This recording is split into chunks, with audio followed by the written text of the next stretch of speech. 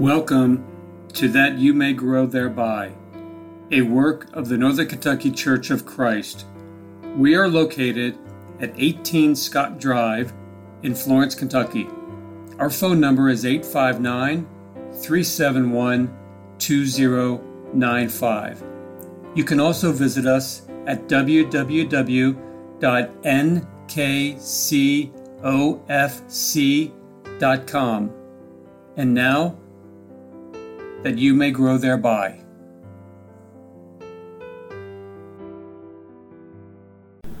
Thank you for listening to That You May Grow Thereby. My name is Greg Littmer, and I am one of the elders of the Northern Kentucky Church of Christ. And I find it interesting, my friends, how certain things from years ago will stick in your mind. I might not remember what I had for supper last night, but hearing a particular word or seeing a particular thing can bring a memory flooding back. That happened to me as I was reading. I recalled back to the time when I was a small boy in the early grades of elementary school.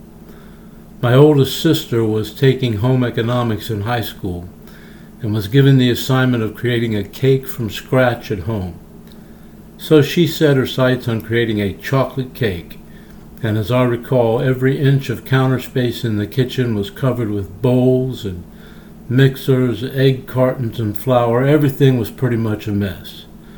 Finally, all the ingredients were mixed. The batter had been poured into the pan, and all that remained was for the baking to be done. So into the oven it went. As the baking time went on and my sister would look in on the cake, it began to become apparent that something was just not right. The cake was not rising. As a matter of fact, when the baking time was over and she brought it out of the oven, it was only maybe at best a half-inch thick. Thick crust pizza is thicker than my sister's homemade from scratch chocolate cake was. It didn't taste too bad. It just wasn't very thick. Obviously, she had forgotten the yeast, she had forgotten the leaven, and had not used self-rising flour. Leaven has characteristics that cause the Holy Spirit to use it to illustrate the invasion of teaching that simply is not correct into the body of divine truth. Literally, the leaven is sourdough in a high state of fermentation, mixed with new dough to prepare for baking.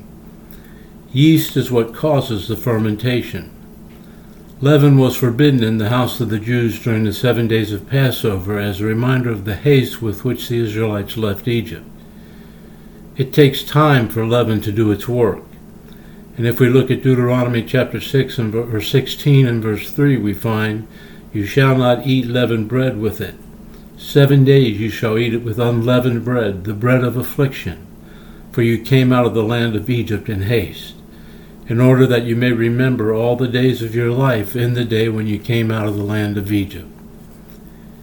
In the New Testament, leaven was used to illustrate the effect of teaching, particularly teaching that was not true. Since the fermenting quality of leaven indicated the effect it had upon new dough, the corrupting quality of error upon truth is used in comparison. We'll go to Matthew chapter 16 and read verses 5 through 12. In that passage, the Bible says, "And the disciples came to the other side and had forgotten to take bread.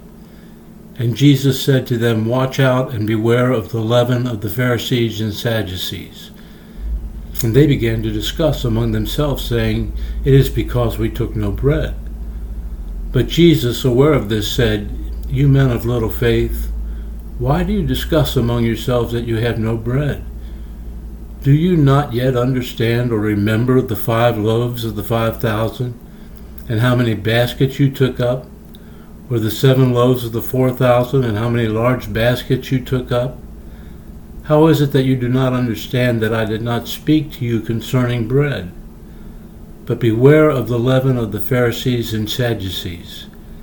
Then they understood that he did not say to beware of the leaven of bread, but of the teaching of the Pharisees and Sadducees. Interestingly, the belief that these two sects of the Jews held differed greatly in certain very significant areas, and yet the same warning was given regarding both of them. It is the point to be understood. It really makes no difference as far as the nature of the teaching that is not true. What matters is that what being taught is not true according to the teaching of the Lord, and the need to be aware of all of it and the damage it can do. If we think about it, there are some clear similarities that can be seen in the working of leaven and dough and the working of error in religion. Let's consider just a few. For instance, leaven works silently, and we could say secretly. When we see, or what we see with leaven, is the effect of its work, not the work itself. Leaven spreads by contact. It must touch to be effective. Leaven affects the whole lump. Left alone, the leaven will permeate the entire loaf. It changes every particle it becomes into contact with into its own kind. The only way it can be destroyed is by purging it out of the lump. No part of it can be permitted to remain, or it will begin its work all over again. It takes only a little to do the job. Come with me to the book of Galatians, where we can see clearly the evidence of leaven-like character of teaching that simply isn't true. In Galatians chapter 5, verses 7 through 9, Paul wrote the following: "You were running well. Who hindered you from obeying the truth? This persuasion did not come from him who calls you. A little leaven leavens the whole lump of dough." Throughout Paul's letter to the Galatians, there are several statements made that indicate that the Galatians were departing from the gospel that they had had preached to them by Paul, and that they had embraced and obeyed. As we look to chapter 1, verses 6 and 7, we are told, "I am amazed that you are so quickly deserting him who called you by the grace of Christ for a different gospel," which is really not another, only there are some who are disturbing you and want to distort the gospel of Christ. In chapter 3 and verse 1 we find, "You foolish Galatians, who has bewitched you, before whose eyes Jesus Christ was publicly portrayed as crucified?" In chapter 4, verses 9 through 11 we find, "But now that you have come to know God, or rather to be known by God, how is it that you turn back again to the weak and worthless elemental things, to which you desire to be enslaved all over again? You observe days and months and seasons and years. I fear for you, that perhaps I have labored over you in vain." Skipping on down to verse 16 we find, "Have I therefore become your enemy by telling you the truth?" And then, as we've already seen, chapter 5 and verse 7 asks, "You were running well. Who hindered you from obeying the truth?" The situation the Galatian brethren found themselves in was serious. Some of them had allowed themselves to be removed to another gospel, if I might put it that way. They were not obeying the truth that they had been taught. They were turning to what Paul referred to as weak and worthless elemental things, and were no longer running the race of a Christian well. What had brought about this problem? Why had some of them turned from the truth? The answer is easy and supplied in the letter. It was because of teaching that had taken place by some among them that simply was not true. There were those teaching that Gentiles had to abide by parts of the law of Moses to be saved. That was the primary false teaching that was being done in Galatia. But any kind of teaching that is not true and that is tolerated and ultimately embraced will accomplish the same result. Where did all of the different churches and denominations come from? All Bible students readily admit that there were no differing churches, no differing denominations in the first century. Where then did they all come from? They came from teaching that simply was not true, not in accord with the Word of God that was allowed to spread. They came from man-made doctrines, from man-made ideas. Did we all note that Paul said a little leaven leavens the whole lump? That is a pretty clear warning to all that a little false teaching will eventually affect the whole body. How much that is not true can be tolerated. Don't get me wrong, I'm not saying that I am absolutely certain what every passage and statement in the Bible means. It would be the height of arrogance for anyone to do so, besides the fact that it wouldn't be true. However, there are things that are simply not true. I marvel when speaking to those who are members of a denomination and they tell me that they realize that this doctrine or that doctrine practiced and believed by their denominations is not found in the Scriptures, and sometimes is contrary to what is taught in the Scriptures. But what about all that they teach that is right?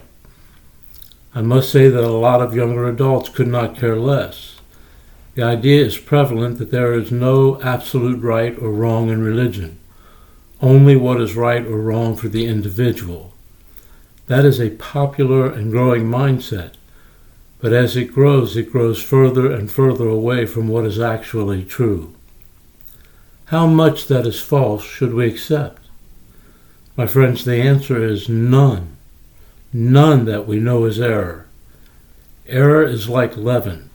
It does not stop halfway. It works until it affects all. I marvel as well when I speak to those who are members of the body of Christ and yet want to extend the right hand of fellowship to those who embrace error. I don't know why some don't seem to remember 2 John 9 through 11. It just doesn't seem to sink in. John wrote, anyone who goes too far and does not abide in the teaching of Christ does not have God. The one who abides in the teaching, he has both the Father and the Son. If anyone comes to you and does not bring this teaching, do not receive him into your house and do not give him a greeting, for the one who gives him a greeting participates in his evil deeds. John said that anyone who gives encouragement to those who embrace error and teach false doctrine are as guilty as the false teachers themselves. How much error is to be accepted? Well, look at Galatians 2 verses 4 and 5. But it was because of the false brethren who sneaked in to spy out our liberty which we have in Christ Jesus in order to bring us into bondage. But we did not yield in subjection to them for even an hour, so that the truth of the gospel might remain with you. Paul wrote that he would not give those who taught that which was not true free rein to spread their false doctrine, not for even an hour. Generally speaking, when one comes with error, he or she does it a little at a time, and that is all that it takes if the elders and other members of a congregation are not vigilant. In time, a little yeast will affect the whole lump. Simply leave a little error alone in a congregation of people, and soon the whole body will be led away from the truth. There really is only one way to destroy the leavening effect of false teaching and error, and it is pointed out in 1 Corinthians 5, verses 6 through 8. Paul wrote, your boasting is not good. Do you not know that a little leaven leavens the whole lump? Clean out the old leaven, that you may be a new leaven, just as you are in fact unleavened. For Christ our Passover also has been sacrificed. Let us therefore celebrate the feast not with old leaven, nor with the leaven of malice and wickedness, but with the unleavened bread of sincerity and truth. The only way to be a new lump, untainted by the leaven of error and that which is simply not true, is to get rid of that error, root it out, and completely purge the false doctrine. A little error tolerated is all that it takes. Since we are currently in 1 Corinthians 5, I need to mention that in addition to error and teaching that simply is not true according to the gospel of Christ, leaven is also used to illustrate the corrupting nature of sin and wicked practices. A little false doctrine cannot be tolerated because it will affect the whole group of people eventually. And a little sin, unrepented of, cannot be tolerated either. The specifics of the case of 1 Corinthians 5 are pointed out in the first two verses, where Paul wrote, it is actually reported that there is immorality among you, an immorality of such a kind as does not exist even among the Gentiles, that someone has his father's wife. And you have become arrogant, and have not mourned instead, in order that the one who done this deed might be removed from your midst. The danger was not only to the individuals involved in the particular sin, but to every member of the congregation in Corinth. Hence, do you not know that a little leaven leavens the whole lump?